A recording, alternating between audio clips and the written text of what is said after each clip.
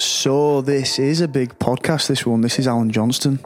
This is the sports performance consultant, psychiatrist, guru. He has many different roles, does Alan. His roles are consultant performance psychiatrist to the League Managers Association. That is basically looking after the well-being of Premier League football managers.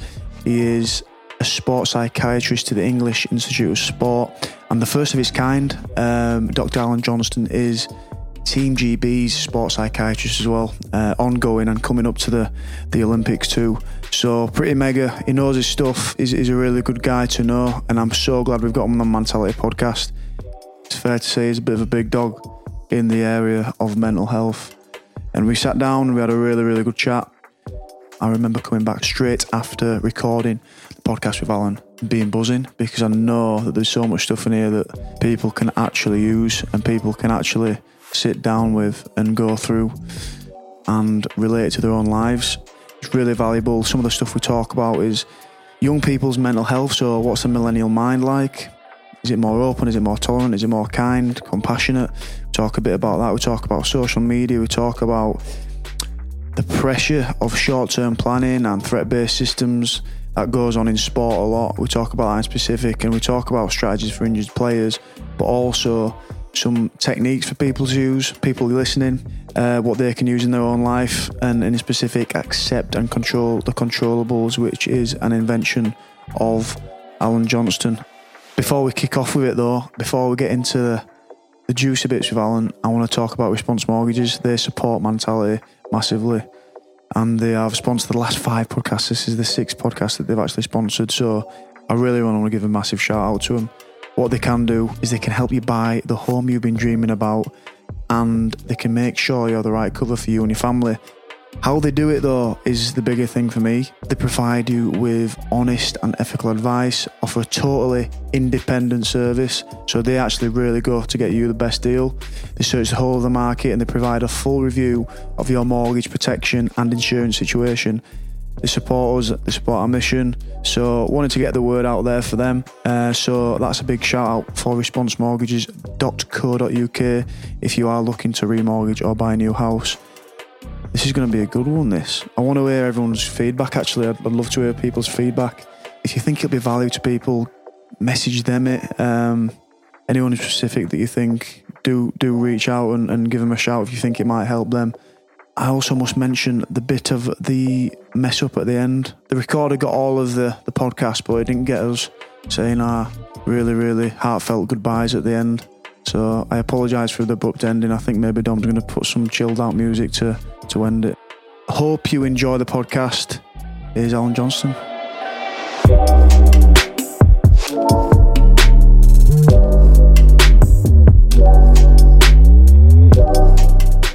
So Alan, could you give me a background, mate, into your life and also, mate, the difference of being a psychiatrist as opposed to being a psychologist too? Yeah, of course. So I'm a psychiatrist, which means I'm a doctor of mental health.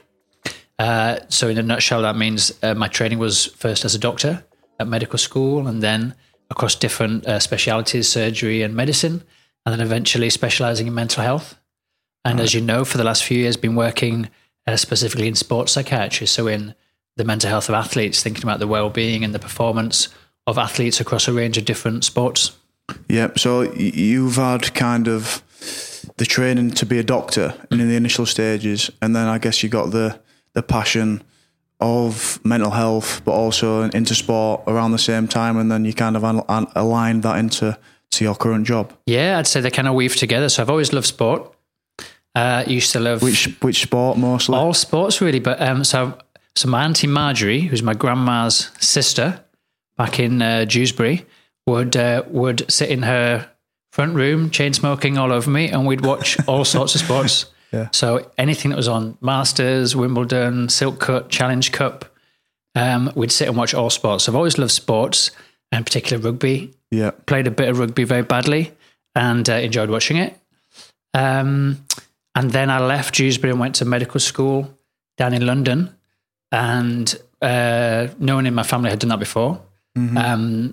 But it was something I was really enjoying. And I remember first getting involved in mental health. So I worked at St Clement's Hospital in East London, which is where the bells of St Clement's comes from. Oranges and lemons, the bells of St Clement's. Yeah. And just found it fascinating. So just thinking about why people do what they do, what makes them tick, what influences people, how do we treat mental illness, but more than that, how do we promote mental health? So how do we go beyond just not being ill to being more mentally healthy, more resilient, more robust, better connections? And that just fascinated me from the beginning. And I had no idea I wanted to do psychiatry, but as soon as I did a placement in it, I knew that's what I wanted to do. And that was on a specific ward down there in St Clement's, yeah. So St Clement's is Mile End in East London. Right. And this would be 1999. And I was put in a placement there by chance, really, and just found it fascinating. So working on different wards, also in A&E, seeing people with mental health problems who come into A&E, working in the community, particularly doing home visits. I always enjoyed doing home visits because you're on that person's turf and you're in their environment and you learn much more about people, obviously, in their own homes. And when they welcome you into their homes, that's a real privilege and it's really special. So mental health and psychiatry has really gripped me at that stage. Yeah. Could you give, you mentioned there the difference between mental health and mental illness and the different things on that spectrum, I guess. But could you give us a roundup of your different roles, as a psychiatrist, working in sports psychology, just for the listeners to understand what you've done? Of course. Yeah, so then I suppose the journey then takes a bit of a step change. I'm working in the NHS up until 2012. I'm still working in the NHS now, but gradually been moving more into sports for the last 7 years. My first job was with the Bradford Bulls. So I was the first psychiatrist to work in a rugby league team with Francis Cummings and all the staff there. And as you know, that was a difficult time at Bradford. I got involved just after the first administration and before the next two. So that was an interesting time to work in the club. Was that like a day-to-day basis? Yeah, so I was there every Friday and every match day. And I should give a big shout out to Francis Cummings and the work that he did alongside myself in developing this model and how it's going to work. It's something that hadn't been done before. Right. So we worked out sort of the main principles around what we're doing. Confidentiality. We wanted to normalize mental health problems, talk about it in a normal sort of way. We wanted to integrate it. So it was integrated into the training schedule. So it was breakfast, gym, preview, mental health, indoor skills, outdoor skills, home. And it was just seamlessly kind of integrated into what you see as a normal day at work. Yeah. We wanted it to be proactive. So it wasn't just me waiting to hear about problems, but it was me sitting on the physio's bench, chatting to people or going to Nando's or going to Costa and sort of proactively, I guess, looking for things that I can do to promote health, like we just talked about. And then gradually, you asked about the role, so gradually be moving more and more into sports. So at the moment, I'm a sports psychiatrist. I have a clinic here in Leeds. I'm based in other clinics around the north of England, Sheffield and Manchester at times. But I work across all the Olympic sports. So I'm a sports psychiatrist to the Team GB on something called the Mental Health Expert Panel. So I work across the 39 different Olympic sports, which is great. So 1 minute I'm seeing a canoeist in Nottingham and then a cyclist in Manchester and then a boxer in Sheffield. Yeah. And then I might see a ballet dancer in the clinic here in Leeds from the Northern Ballet and then a prop forward. And it's really varied. Yeah. And then just this year I took on a new role in football. So I'm working with the League Managers Association, which is working across the Premier League and English football leagues, helping the mental health of managers and coaches. Still involved in the NHS. And State of Mind is probably the thing worth mentioning. I'm a trustee of that charity, which, as you know, is a mental health charity looking after the well-being of rugby league players and their communities. Yeah. So I've got a few different hats, but it keeps me out of trouble. That's brilliant. That is advanced. That is advanced sports psychology. Well, psychiatry, I should say. Don't know about that. Psychiatry. So for a long time, for mentality, it's always kind of hard to. I think it's always changing. Mentality and the kind of purpose is always the same. It's to help guys and like you say, to help with promoting mental health just as a normal thing, normalising that culture around it. And so to come up with a brilliant tagline is hard. But what we've originated with was for the millennial mind. Because I'm not an expert. I'm not an expert on mental health, but I do do try and throw things in there that can help people at the same generation as what I am. And I wanted to ask really just on the millennial mind, on the millennial mental health, and I asked this to Brian Mack about the differences in generation. You know, he's such an old school guy. You know, what's the difference between players coming up nowadays compared to what he was coming up as, you know, in the 80s. So as a broader question to you, Alan, for mental health nowadays, what do you see that as? And for the millennial generation, what do you see it as different? And you can expand on that as much as you want. Mate. Wow, that's a big one. Yeah, it's a big one. Yeah. So I guess I'd probably start by saying I think things are always changing. So people are always changing. Whilst we look at generations in terms of Generation X and Y and millennials, so I think I don't make the millennial generation. I'm a bit too old. No, I think there's a cut-off around 1980. Yeah, and I squeeze in just before that. Yeah.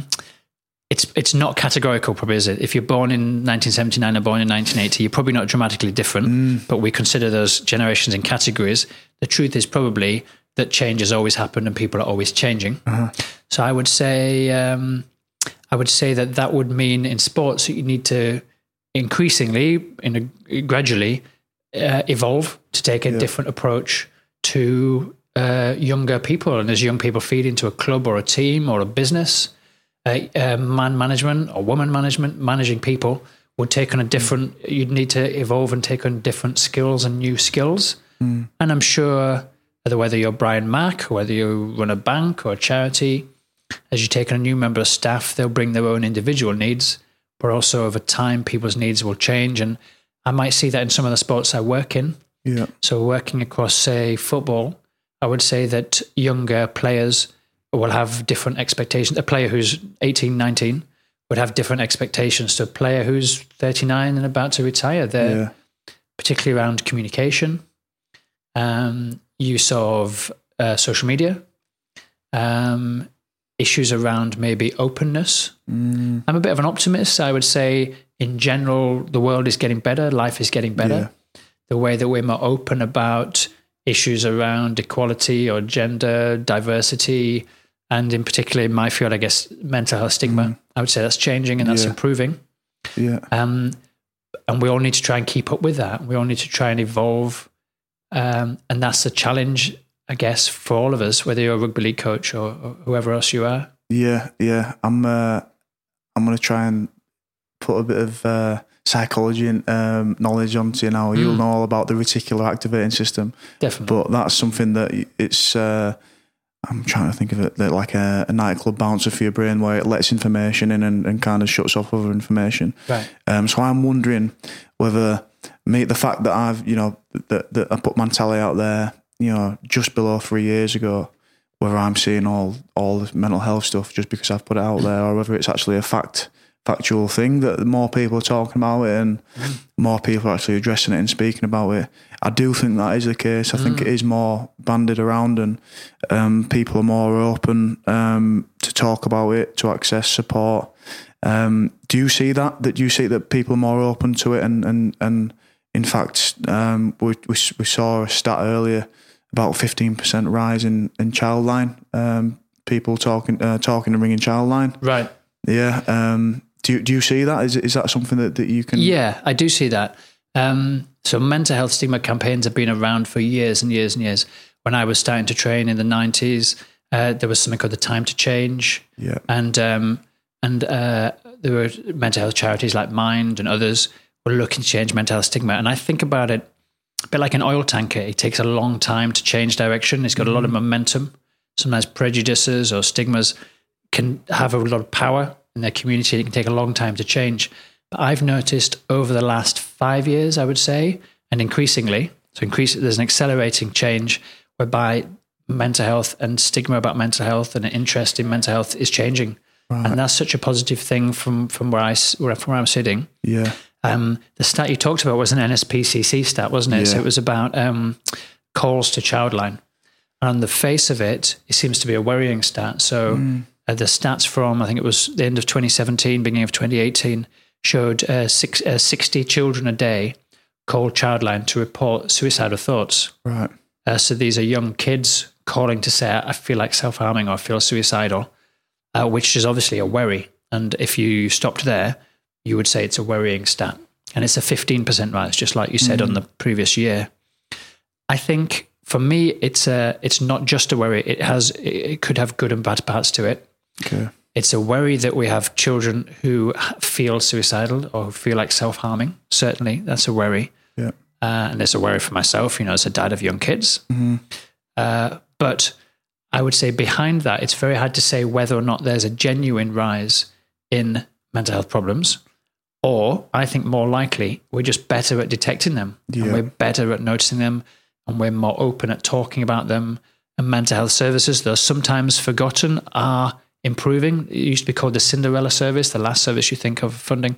But I think mental health services are gradually improving and reaching more into communities. So behind each of those 60 kids calling to report suicidal thoughts, there might be a positive story of 60 kids who are getting help for their suicidal thoughts. Yeah. 60 kids a day, which is a 15% rise in kids getting helped than the previous year. So again, you might think that's a bit of an optimistic way of looking at it, but I think that certainly some of those 60 kids per day will be children that are getting help that otherwise wouldn't be getting help. And then what would they be doing with their suicidal thoughts? Maybe they can't talk about it. Maybe it affects their schoolwork or their family life. Maybe they have to turn to alcohol and drugs to deal with thoughts. Maybe they have to self-harm or even worse, develop thoughts of suicide to deal with their distress. Yeah. So I would say that it's not all bad. It's not a bad stat. It's a stat that has a mixed picture, and it's hard to say whether or not mental health prevalence is rising or we're just being more open and we're talking about it more readily. And of course, the latter is a really good thing. Yeah, I guess on the face of it, it's quite negative, isn't it? But there's always been, I guess it's a big thing to say, but there's always been that, those problems. There's always been those kind of thoughts, by children and men and women. But there's potential of transformation there as well. Absolutely. Which I think's outstanding. I think that's outstanding that there's more and more organisations that are addressing it too. Right. And you see it in schools. So one of my kids is about to start secondary school. So we did a school visit to a local school, just a regular comprehensive school here in Yorkshire. Yeah. And they have sort of a whole mental health wing of this secondary school, like a whole counselling department. They're really interested in the kids as people. Sure, they're still interested in their SATs and their exam results and their GCSEs and Ofsted. They're still sort of, I guess, performance managed. Yeah. But they care so much more about, it seems to me, they care more about kids than in my generation, which wasn't so long ago. But the induction that they have, so my son's going to have sort of 5 days of gradual induction to his local school. There's nurses and counsellors and support staff. And so I think the investment that's happening in young people's mental health is gradually, coming on. In schools, I would say it's improving. And then you take that school child, and if they end up in a rugby league team, they might have that expectation of support. Yeah. They've talked about mental health and feelings throughout the whole education. It's a bit more open in their community, their society, and they land at a rugby club and they might be shocked by the lack of provision. There's an expectation there. Yeah, it's not even as good as their secondary school. Yeah. And so that's improvement. Yeah. So that's a kind of improvement, isn't it? And so then talking about this millennial generation or the younger generation, they might be arriving at football clubs or rugby clubs and saying, where's the support? It's not even what they're used to locally. Yeah. Which I think will be a challenge, but also would be a good thing in terms of moving that on. Yeah, so there's Steve Hardesty, who's part of the Mentality Club. He wanted to pose a question to you, and I think you've kind of answered that with the organisations you've worked in and your understanding of what they're doing. Do you think that's generally improving across the board? You've talked about secondary schools there and stuff, and the ones that you've worked at. Do you think that is getting better? The inclination is getting better as a whole? So I would say as a whole, it's getting better. I'd say there's pockets of good practice and there's pockets of poor practice. Mm-hmm. So it's not improving equally. Steve Hardesty, by the way, is a great guy. Huddersfield Giants welfare officer, isn't he? Yeah, Steve's a really good guy. Brilliant fellow. So thanks for the question, Steve. I would say it's improving across the board on average, definitely. And reducing stigma is a big part of that. Yeah. And I might be biased, but I would say in rugby league, I would say groups like State of Mind and Mentality, Andy's Man Club, have played a role in that. For sure. Sort of charitable groups. But there are pockets of good and bad practice. And whilst I'm not going to name individual clubs or teams or sports, I have the privilege of working across sports. There's 38 Olympic sports. And then in my clinic here in Leeds, I was seeing, as I said, rugby and then ballet and then football. And so a whole range of sports. I probably cover somewhere upwards of 50 sports. And you see different sports' approach to mental health is different. It's, I would say, rugby and cricket are relatively advanced and other sports less so. And then within each sport, of course, different teams and different organizations are more or less advanced in their understanding and their passion, their wish to treat and understand and help and promote mental health. Yeah. And again, so obviously not going to name individual clubs or people, but I think some clubs are more open than others. And I suppose that probably comes back to leadership, doesn't it? Because, in each, let's take a rugby team, the people who are the decision maker, it's quite a pyramidal sort of structure, isn't it? There's a few people at the top. There's maybe the owner, the chairperson, the coach, and they'll be making the majority of decisions. And so I think it depends at each club about who's there and who's showing leadership. Yeah, it's down to some certain individuals, isn't it? Right, it's probably down to a handful of people. Yeah. Whether or not that club is treating its players as people or is treating them as a way of getting a result on Saturday. I always think about different sports, and there's another fellow who's really interested in football who's in Mentality Club as well, called Alex Robinson, and he really interested in football, the kind of the hurdles that footballers find, or the managers or the management type people, like you spoke about there, the pressure that they're finding in short term kind of turnarounds that they have.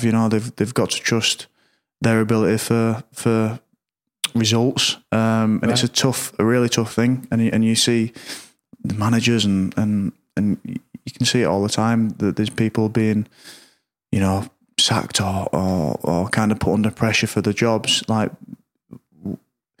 what do you find in football that's different to other sports? Is there any differences you can find in that? Or? Yeah, I'd say some. Again, it varies between clubs and, of course, between people. Yeah.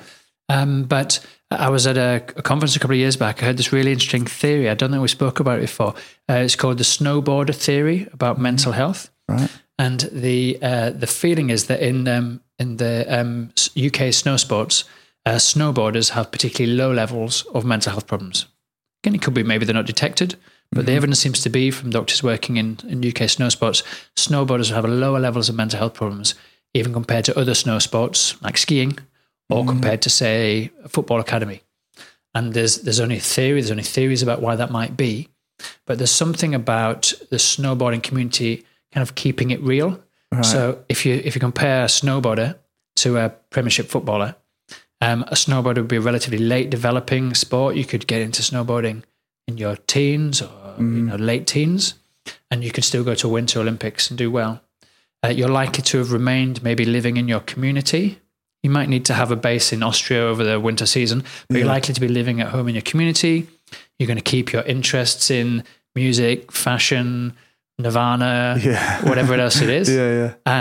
And you're probably integrated into your community. You're not separated from your community. And in that sense, you're kind of keeping it real, compared to, say, a footballer who's probably selected out of their local team at 7 or younger. Yeah. They might be given lots of support or funding, or their parents might be giving encouragement. And the whole system sees this person as a future Premier League star, even though there's probably a 1 in 1,000 chance of them making it. But the whole system, you could say, it kind of hothouses the person. It really directs them. Everything about them is football. Whole identity is on that. The whole identity, that athletic identity, like you said, it's all in that sport. It's all football. And I've worked with some footballers locally here in Yorkshire who wanted to leave their football. I worked with one academy player who wanted to be a DJ. He wanted to leave football and become a DJ. But his whole family was so invested in the idea of him being a footballer. Never really had a choice, did he? Right. The whole system, even sort of unconsciously, was so invested in him being a footballer, their hopes and dreams, how much money he was going to earn as a footballer, how that was going to look after the family, that for him it was such a wrench. And for some people, they're not even aware of that themselves, but for him, he genuinely wanted to leave football. But the whole system, the whole systemic pressure on him was to stay in his sport. And I would say that's different. So football is an early maturing sport. They're selected early. Maybe it's a more homogenous, more kind of single mindset. They're keeping it real less. Yeah. You might be from London, but you've moved up to Manchester to be in a Manchester team. And so you might be separated from your community. So that's one approach. That's one thing to consider, the extent to which different sports mature at different rates and keep investing in local communities. Yeah. I would say rugby league does pretty well at that. Yeah. A lot of Leeds players are born and brought up in Leeds and will have friends outside of rugby and interests like you're doing here today, which is outside of rugby.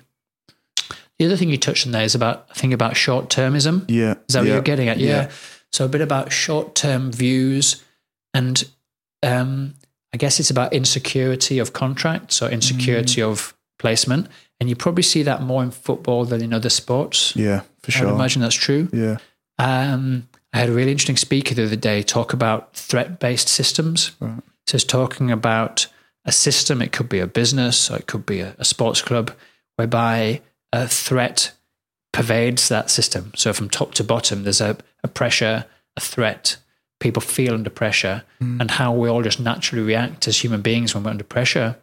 So if as a perhaps a football manager, you feel you've got 3 matches left and if you don't win these next 3, you're out of the door, it's unlikely you're going to think long term in terms of how is the football academy working and how do the parents of my young players feel and what is the safeguarding policy? And you're probably not going to think long term if you've got 3 weeks left to prove yourself. So I would say some sports more than others might have a higher feeling of threat and that might cause more short-termism.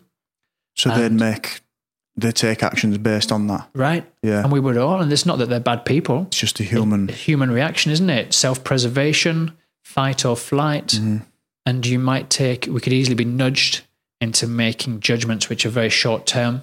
Whereas if you look at, let's say, taking football in the opposite example, you might look at the Manchester United team of the 90s and they had a manager there that was able to think long-term and plan long-term. The class of 92 fed the Champions League success of 99 and they were able to think and plan long-term because you had leadership there that didn't feel threatened, I suppose, and that felt they could think long-term and invest long-term. You could look at the Leeds Rhinos team of the late 90s, early 90s in the same way. Yeah. But yeah, I'd say the more threat that a system feels, particularly when its leaders feel threatened, the greater the risk is of judgments based on short-termism.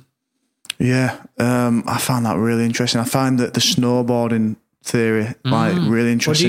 What do you think about that? How do you relate to that? I can see it because they've had a lot more time to explore their own interests without being put in that system or that kind of that zone, which is inevitable for what they're going to be like, and it's do or die as well. And there's another thing to touch on with football academies, but I think it's quite well known that sometimes a lot of the teams are formed in the academy days where they're picked because of one kid that's going to be the best, but they have to pick a team of 20, 25 kids to implement a team or a process for that kid to go on and make it. And I mean, that might be an extreme example, but I just think that snowboarding example, it does give more time and more kind of areas for them to be able to explore their own interests rather than just being put into something, which I think is really important. And like you mentioned, rugby league, me being a Leeds lad, it's very accessible for me to do that. And I've had mates that I've grown up from school that I still knock around with now and still go out and see different types of music. And obviously mentality, I've got so many mates that can help out with this at different times. And I think I've been allowed to do that, and I've probably pushed myself to do that as well at a certain point. And I do think you might have to comment on that, but how important do you think it is to have external interest as well as just something that you totally focused on, and that leads into, for me, which is a big one as well. And I know a lot of sports people that are listening to it might be a little bit of a perfectionist as well. I know that I was a perfectionist as a young kid playing. If I didn't score 3 tries and if I missed one tackle, I might be in car on my way home, and this is at about 10 years old, with my head down, like in a mood. And my mum and dad would be like, "You scored 3 tries, or you played really well." I'm like, "Well enough," and it's kind of that search for perfection, which on one side of it is good because you're going to drive yourself to play well and keep playing well, but also on the other side, it causes a lot of external pressure, stresses, and stuff that I guess that is residual that you don't need. Mm-hmm. So I agree with both of us, but I think there's 2 points there. The first is, I guess, around players, sports people, or maybe all of us having a plan B, having outside interests. So people like Steve Hardesty at the Giants who will be working with players of all ages, at all stages, and developing their plan B. It might be about their financial literacy, their understanding of investments and saving for the future.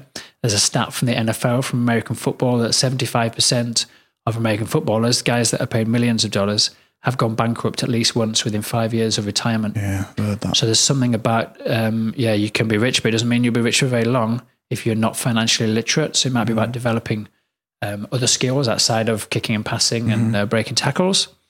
Also thinking about different careers or different interests, whether it's yourself with mentality. I always think, I would always think that's a good thing. So I think there's a mistake. I think there's a mindset among some that if a player has a plan B, they're not focusing so much on plan A. Yeah. So if they have an outside interest, they're not focusing so much on training or playing or running or kicking or tackling. And I think that's unlikely, because most players I come across, or most people I come across in all sports, across all sports, are so dedicated to their profession and work so hard and are so interested in their performance, and anything that I do that could improve or detract from their performance, they're right onto it, and their performance is almost the most important thing. Yeah. But to have outside interests, to have that balance, I think to have a plan B, and a good plan B, means you can focus extra hard on plan A, because plan B is almost in the bank. Yeah, you're like assured to be able to do it. Yeah. If you've got an extra trade, an extra interest, extra connections for when you're 35 plus as a rugby league player, then you can really focus on your sport in your 20s, knowing you've got other interests. So aside from the well-being benefits of having diverse interests, having other things to occupy you, particularly during periods of injury, whereby you'll be able to say much more about this, but whereby you're maybe detached from the group, or you're not connected in the same way you would be classically in a rugby team, you'd be in the rehab group rather than the training group. To have other interests, to have other sources of support, other foundations for your self-esteem, I think is so important. So I think, I would always encourage people, and the welfare officers would do that in each club, to consider a plan B and to just be gradually working away at that in the background, which means you can focus extra hard on plan A. Yeah. That would be my thoughts about it. Cool. Perfectionism was the next thing you covered. Yeah, that's a big one to colour, isn't it? Yeah, so how long have I got? Yeah. So how many sides do you want to look at there? So I guess first thing is, what is perfectionism? So for my definition, so perfectionism is where the person has inappropriately high standards. There's nothing wrong with high standards, nothing wrong with very high standards. But if your standards are set so high that you can never attain them, then that's unhelpful. Okay. So if you want to be a great tackler, if you want to be the best tackler in the team or the most tackles, that's a good standard. But if you say, I never, ever want to miss a tackle, that's probably not going to happen over the course of a season. So that would be an example of an inappropriately high standards. Perfectionism is where an inappropriately high standard is matched with a real harsh self-criticism. Because we can probably live with having inappropriately high standards as long as we're not really hard on ourselves when we don't reach those. So perfectionism is where the person's setting these inappropriately high standards, but then they're really harsh on themselves, really critical, really hard on themselves when they don't reach that. And that together is perfectionism. And of course, it can be detrimental for self-esteem and self-confidence.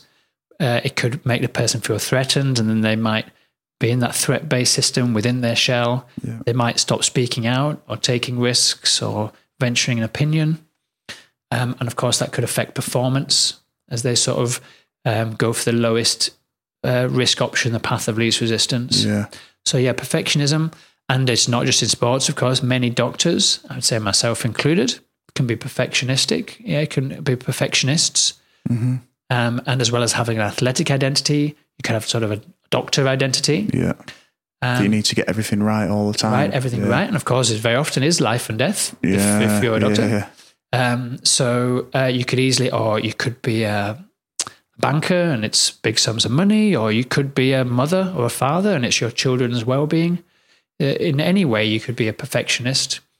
I guess the antidote to perfectionism, first thing would be to sort of recognize that in yourself and be aware of it and how it affects you.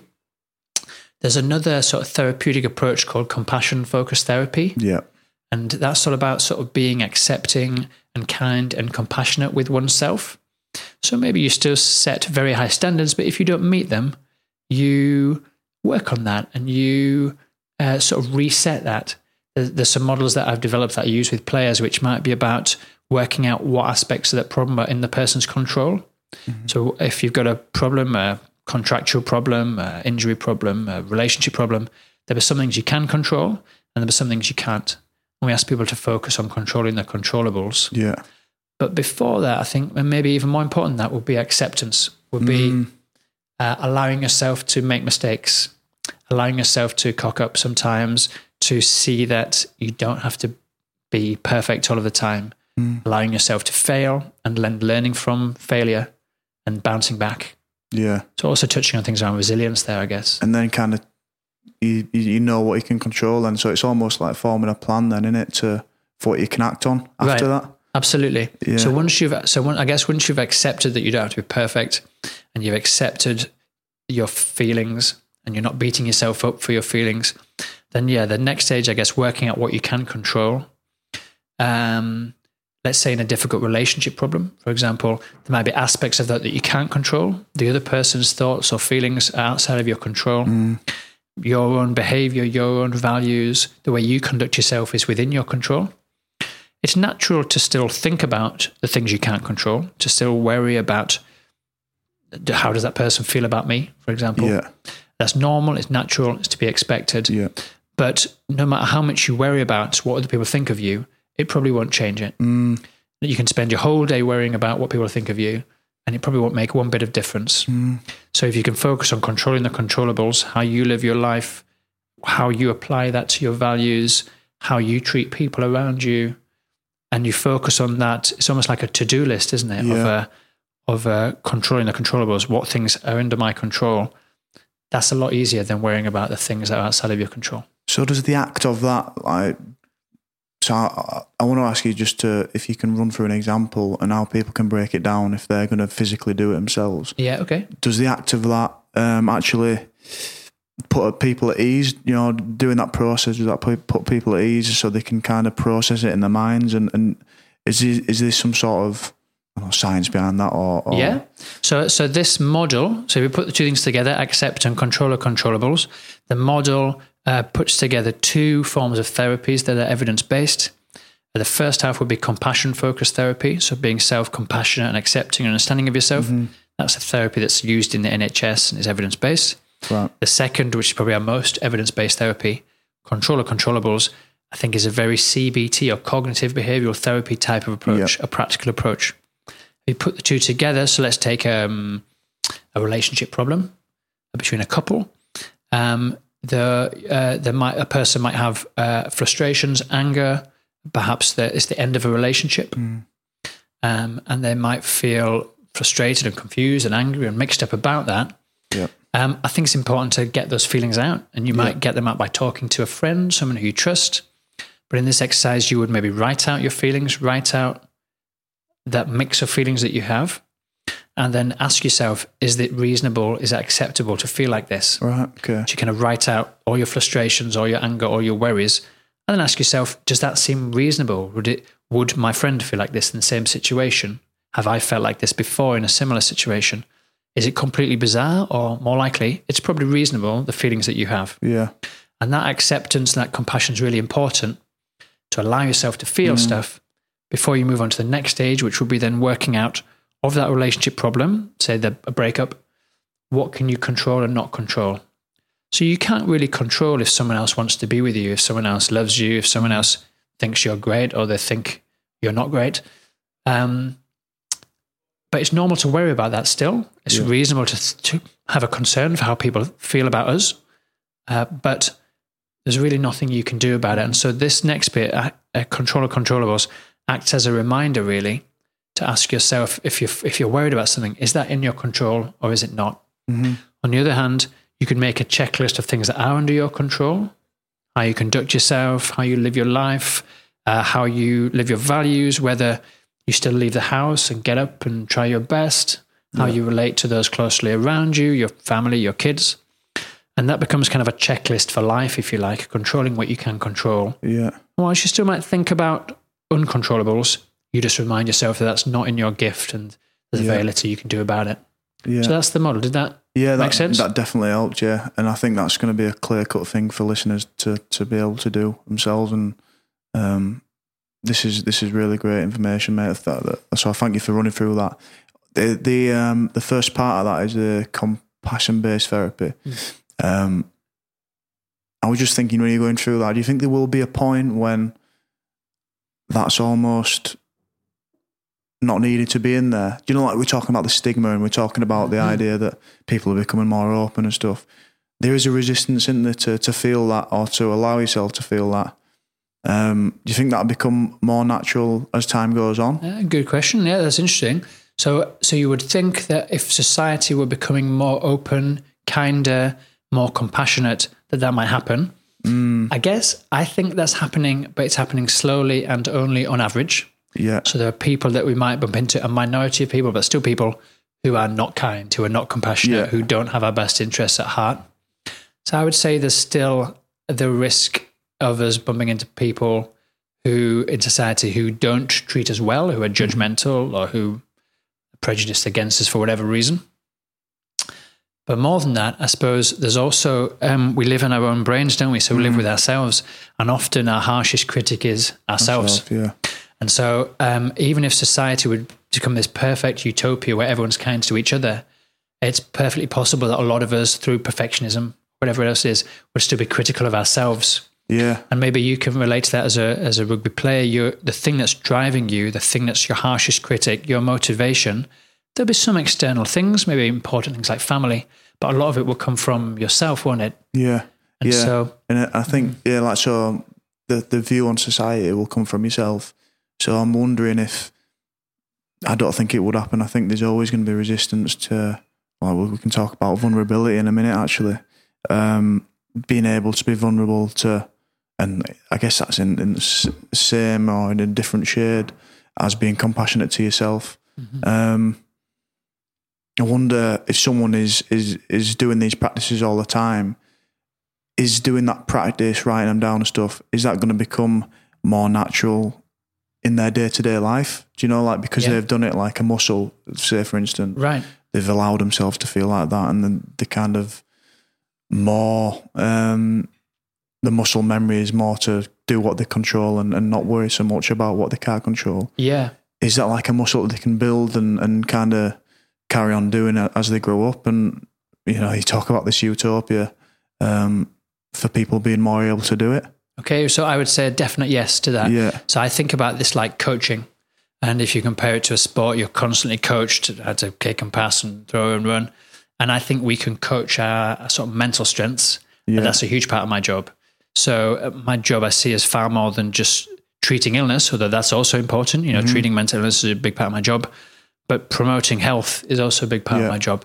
So I think we're now touching on things around resilience, like building mental strengths. And for me, I draw on a concept called prehabilitation, which you'll be familiar with in sport. Yeah. Prehabilitation is a big issue in dance. So a ballet dancer needs to strengthen their foot and bone and ankle muscles and ligaments in advance of the next stress, because something like ballet is, has a real impact on bone health and foot health and everything else. So prehabilitation, or you might say in rugby, is strengthening a muscle, strengthening a joint in advance of an injury. And I think about what I do in exactly the same way. So if you like, I'm strengthening the mind muscle in advance of the next mental health injury or mental health challenge. Yeah. And so very much so. So I do a lot of resilience exercises with people. I draw on the work of two Loughborough-based psychologists called Fletcher and Sarkar, and they've done a number of papers based in sport. The 2012 paper, which looked at Olympic champions and looked at what made them succeed And almost to a person, I would say to a man, but it was men and women, they bounced back from difficulties. So no one's career has ever gone straight up to the stars and then just, it's all been perfect. Every one of those people they sampled, and probably every one of us has had ups and downs. And they looked at really, how does someone turn the corner when they've had a down and they've on a down tick? How and when did they turn the corner? And they used something called thematic analysis or factor analysis to look at the interviews they had with these people. And they boiled resilience down to 5 things: positivity, motivation, focus, self-confidence, and something called perceived social support. And I thought that these are the factors of being positive, being optimistic, being motivated, wanting to be where you are, having energy, being focused, being able to focus on your goals, being self-confident, feeling that you can achieve things, and perceived social support, believing that people have your back and you're supported and being grateful for your support. Yeah. They thought that these things help people to bounce back from difficulties. And so, I would, based on what you said, I would say, very much so we can build people's mind muscle by improving their resilience, because the next challenge is only just around the corner. And when that comes, we want to be as strong as we can be to meet that challenge. Yeah. There's a lot in that. And I mean, from my own challenges, I know that, I'm talking to you now, Alan, with a halfway through a 4-month knee injury. And that's frustrating to say the least. Been quite good up to a point about a week and a half ago where I really deflated and frustrated with it. But I do feel like I'm a lot more adept at feeling it and allowing it, but then also to find a way to work through it and to look for reasons for why I might be feeling deflated or a bit flat. And that's why I guess I want to share with listeners on mentality, these conversations. And I think this is an amazing conversation for people, because a lot of it's centered around sport, but that accept and control the controllables will definitely help people and really, really help people. So I appreciate that. I guess that does relate to vulnerability. Do you I've got my own anecdote on vulnerability from 2017 pre-season. And this is, kind of something that we did. We went up to North Yorkshire. We spent two nights up there, and it was just like a team building thing, really. We did biking around the moors and, different daft stuff. But one of the things that we did was eight of the lads got up and spoke to the team, addressed the team. And it was Brian McDermott at the time. He just said, get up and speak for 20 minutes. So there's a few nervous lads in there, and it's quite a daunting thing to stand up. It's all right speaking to 50 strangers, but speaking to teammates and, putting everything out there, is pretty tough. But 5 of the 8 lads spoke about mental struggles, or mental hurdles that they had to come across and get over before that 2017 season. And for me, that was a really, really big factor for why we were able to do what we did at the end of 2017, and it kind of put us into this, or throws into this,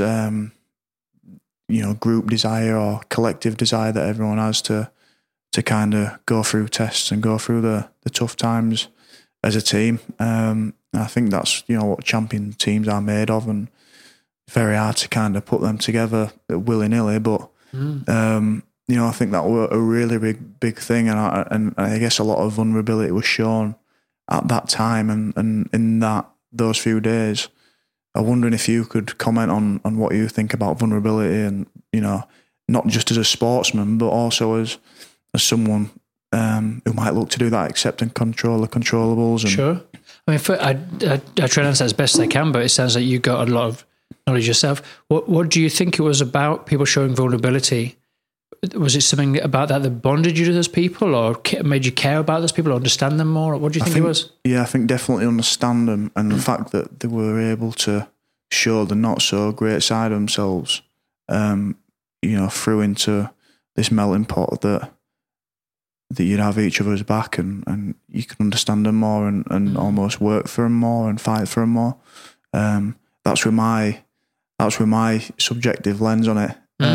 That's really interesting. I can think of a number of things that come out of that. So I think there's something about having showing vulnerability and having the capacity to show humility and to show that we're not. That's like, I'm not perfect. and that I make mistakes and that I've been down. And to show that, I think, builds bonds and builds communication and builds understanding. I think there's something in that. I was down at Saracens Rugby Union team last week looking at something called the Saracens Way, which was really interesting. I thought it was really interesting.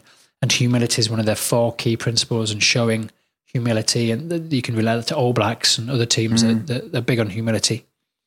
There's something about, as you were talking there, I thought about something it's called the in-group, out-group phenomenon. Right. So that's about us and them. So if you ever watch Big Brother or I'm a Celebrity, Get Me Out of Here, there's always 2 teams, isn't there? There's the blue team and the yellow team, or the housemates, and there's somebody else. And so psychologists who work in those shows, I imagine, are creating this us and them. So in-group, out-group phenomenon is where you feel different to someone else, and you start speaking about we're like this and they're like that. And I think that maybe is behind a lot of things like racism, for example. Yeah. They look different to me, and we're like this and they're like that. And the truth is we're all human beings. So I wonder if when you and your teammates got up and spoke about mental health difficulties, where you shared those, and some of you had things in common and you could relate to one another, you'd all been through challenges or mental challenges over mental health problems, whether that reduces the us and themness of it, becomes us and us, all of us, or we're all in this together. Yeah. There's a sense that it's not these people over here that have those problems and I'm all right, Jack. It's we've all had these problems and we're all going to have to find the solutions together. Yeah. So maybe it breaks down the us and themness about it. Yeah. The in-group, out-group phenomenon is called. So you feel all part of a group. And then the only other thought I had was just about how positive it must be and liberating maybe to share those stories with each other, and also to share the solutions. So not just the difficulties that you had, but the positive parts of the journey. So the times when you were down, but how you picked yourself back up, the challenge you had, but how you overcome that hurdle. There's a lot of learning that you can have in a group. I guess a team is a group of individuals who have different skills, but when they get together, they complement each other and they're more than the sum of their parts. So there might be something about that's sharing the solutions together, as well as sharing the vulnerability, but sharing the way they dug themselves out of the hole. Yeah. There might be something in that you can all learn from one another and feel as if you're on the same mission together. Yeah. And you mentioned solutions there. I'm just wondering for people listening, if they're incurring a mental trouble or a mental health problem, and it's hard for you to say because I know that in your job you've got to get to know the individuals and understand people, but in terms of self-support, what could you recommend and what could you advise for someone listening? Sure. Okay. So that's important, isn't it? Because as we know, 1 in 4 of us will have a mental health problem of our lifetime. So a quarter of your listenership at least will have those difficulties. And in particular, it can affect men. And we know that men are overrepresented in statistics like suicide statistics. Yeah. But we don't always seek help in the same way or even in appropriate ways. I think that's a really good question. So I guess support is systematic. There's lots of different parts to it, but it just starts with self, isn't it? Yeah. So it starts with some basic things about self, keeping a routine, eating, drinking, sleeping, avoiding things that are unhelpful, too much alcohol, drugs, caffeine, issues around self-esteem, finding something positive to see in yourself, seeing progress, no matter what your role is or what you're doing. You can do that to the best of your ability, and you can chart progress and measure progress, whether it's as your kids get older or as you develop new skills or new learning. So that'd be like a measuring progress type of thing to do so in a notebook. It could be keeping a diary. Could be keeping a diary. We do that with players who are in the rehab group, rehabilitating from an injury. If you had an ACL, you're out for 9 months. That's a heck of a long time. And it's going to start with the injury and then the surgery and then your recovery. And there's a structure for an ACL, isn't there? So you go through maybe loading the tendon and straight line speed and a multi-directional speed and movements. So you could really chart and reflect. I guess we're talking about mindfulness. Yeah. So be mindful of where you are and your progress and how far you've come. So I think that's important. Self-esteem is such an important concept that often we come back to for myself or for people that I see. Support sometimes does involve getting help from other people. So it might involve talking to trusted people. So I call it the circle of trust. There's a small number of people in your life that that you really trust and that you really invest and you can really say anything to. And it might be about talking to trusted people, opening up. Most athletes, most people who talk about mental health problems would say that talking was a big solution. Yeah. You know, letting out your feelings, sharing it with someone who you trust and care for. So talking is important. There are other informal support networks, family, friends, community, charities, charitable sector, things like Andy's Man Club, which I mentioned already, but doing great work with men all over the country now. And then, of course, there are more formal supports. Your GP is what they call the gatekeeper to mental health services, so they can refer you to counselling, something called IAPT, or into mental health services. Mental health services are themselves complex and have different layers. But your question was about self-support, and that's a good place to start. So yeah, there'd be definitely issues around the basics of self-care, sleeping, eating, diet, routine, connectedness, issues around self-esteem, issues around doing something that you're good at, finding something you're good at, doing that and enjoying that, seeing progress. So I think a lot of care, as you said, starts with self. Yeah, and I know you do a lot of work around values and stuff. Would you recommend that for anyone to look at, to look at discovering? And is there any processes that you recommend for that, for people to be able to link their behaviours to them and to kind of act upon them? Right, very much so. So yeah, most of the tools that I use or develop, I develop them and kind of trial them on myself. I guess I'd think about how I would apply to that. I've thought about what are my values. So there's a concept called why, start with why, which is a good place to start with. There's a website, startwithwhy.com. Is that Simon Sinek? Yeah, exactly. Yeah, Snap. Who's developed this concept largely for business and commerce in the States, but a good concept we can apply to us all. And the concept in a nutshell is we often think about what we do or how we do it or when it has to be done. Yeah. But we don't often start with why. Why am I doing this? So it would be, why am I a doctor or a rugby player? Why did I start on this journey and why am I still here? What do I uniquely bring to this system? So for you, it's Leeds Rhinos, or for me, it's sports psychiatry. But part of my genetics, my environment and my upbringing, what am I bringing to the party? Yeah. And so doing this exercise, start with why, can be a good place to start to work on your values and developing what's really important to you, what's really driving you. And a person might come up with a list of 3 or 4 values. It'll be unique to them, but for example, it might be honesty, family, hard work. And then you take those 3 values and just make sure, honesty, family, hard work, that your behaviors align with those values. Yeah. So if you believe in honesty, but you're having to lie to your partner, that's dissonant. Yeah. And you're not going to feel complete or consonant until you're living your values. If you believe in family, but you're working all the hours that God sends and not seeing your kids, that's going to be dissonant. So there's something about, developing a sense of your values and then trying to link your behaviors to your values so that you're walking the talk, that you're living the life that you want to lead. And that's easier said than done. I'm not trying to suggest I have all the answers. Because we all have pressures on us, financial pressures, etc. But starting with why you're doing what you're doing and what are your values is a good place to start. Yeah, I can think back to when I was 19, mate, and the depression I had playing in the team at Leeds, but I wasn't firing all cylinders, and I wasn't playing to the perception I knew I could play, and wasn't able to have my physical peak really that I would have in later years. And I can definitely put down on a reason for why I was feeling like that is because I wasn't behaving to my values. You know, the kind of the performing off the field as I'd done all my life had kind of been taken away. So I was left with actions that weren't in alignment with what I've done all my whole life. So that kind of looking back in hindsight has kind of made a lot of sense. So I hope that a 18, 19-year-old can listen to this and kind of understand that. It may take some time for the penny to drop because 18 and 19-year-olds are interested in different things, and that's just part of life. I do know that now that the playbook, you know, of the values and being able to act like that when I can't get on the field does help and keeps me in sync. And I've banged on about that so many times. That's why I've asked you about it. I've spoke about it on about 4 of these podcasts recently, because it's a prevalent thing in my life, especially now with the injury. So listeners may be a bit bored of it, but I'll keep banging the drum.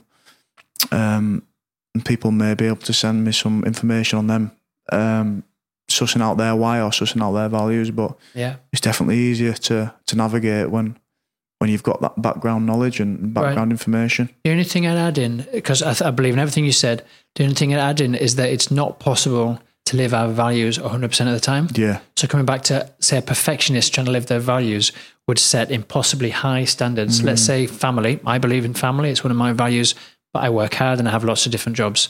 So if I'm too perfectionistic, I might be critical of myself for working, I'm doing my jobs because I'm not seeing my family enough. And so there's a balance. There needs to be a bit of tolerance. If you're too perfectionistic, sure, that's still life, good to work. You've got to work out your values. But you've got to have enough flexibility to know, let's say family, at times you're going to have to put in the graft and the work, and then you're going to enjoy a nice holiday together as a family. Have a holiday from your values. Right. Not a holiday from your values. Maybe you go on holiday to live your values. Yeah. So you, there's a balance before, and I just say that it's certainly please work out your values, work out the behaviors that align with that, but give yourself some tolerance, some acceptance, some compassion that you're not going to live your values are an aspiration. Yeah. It's not going to be what you live 100% of the time. It's not like the solid thing that they're always going to happen. Right. It's like it's a point of navigation. It sets you on the right course, your values, but you're not going to end up at exactly the same destination each time. You're going to need some flexibility and to allow yourself to make mistakes sometimes, and then your values will help you return back to being on course. Yeah, I definitely think it's a good way to put it. The navigation, like when I was 19, I didn't have that navigation. You lost your sat-nav. Yeah, definitely lost the sat-nav at some point. But I do think that you can kind of go into all the differences in mental health, whether they blend into mental health problems. But I do think that is something really to think about as a young man. Nowadays, especially to tick off and to kind of understand. I think we may be out of time, Alan, but I think that does lead us into a good 5-parter. We can do 5 parts. Well, there you have it. That is where our audio recorder decided to throw a hissy fit. We didn't have young Dominic Smith there, the sound whiz kid there to make sure everything ran smoothly up until everything was done. The audio recorder ran out because I had 10,000 things to do at once. So I can guarantee that everything was working finely for the next episode. That's with Daryl O'Connor. He's a psychologist based at Leeds University. He's an expert in stress and research in stress too. So it's quite an interesting podcast, that is. If anyone's interested in stress and mental health, give that a listen. And if you liked this one today, please do share it. Please let me know what you thought about it and if it helped you. And also, if you give us a rating or give us some feedback on the iTunes, if you're listening on that or whatever platform, we would be extremely, extremely grateful for that. Okay, guys, take care. All the best.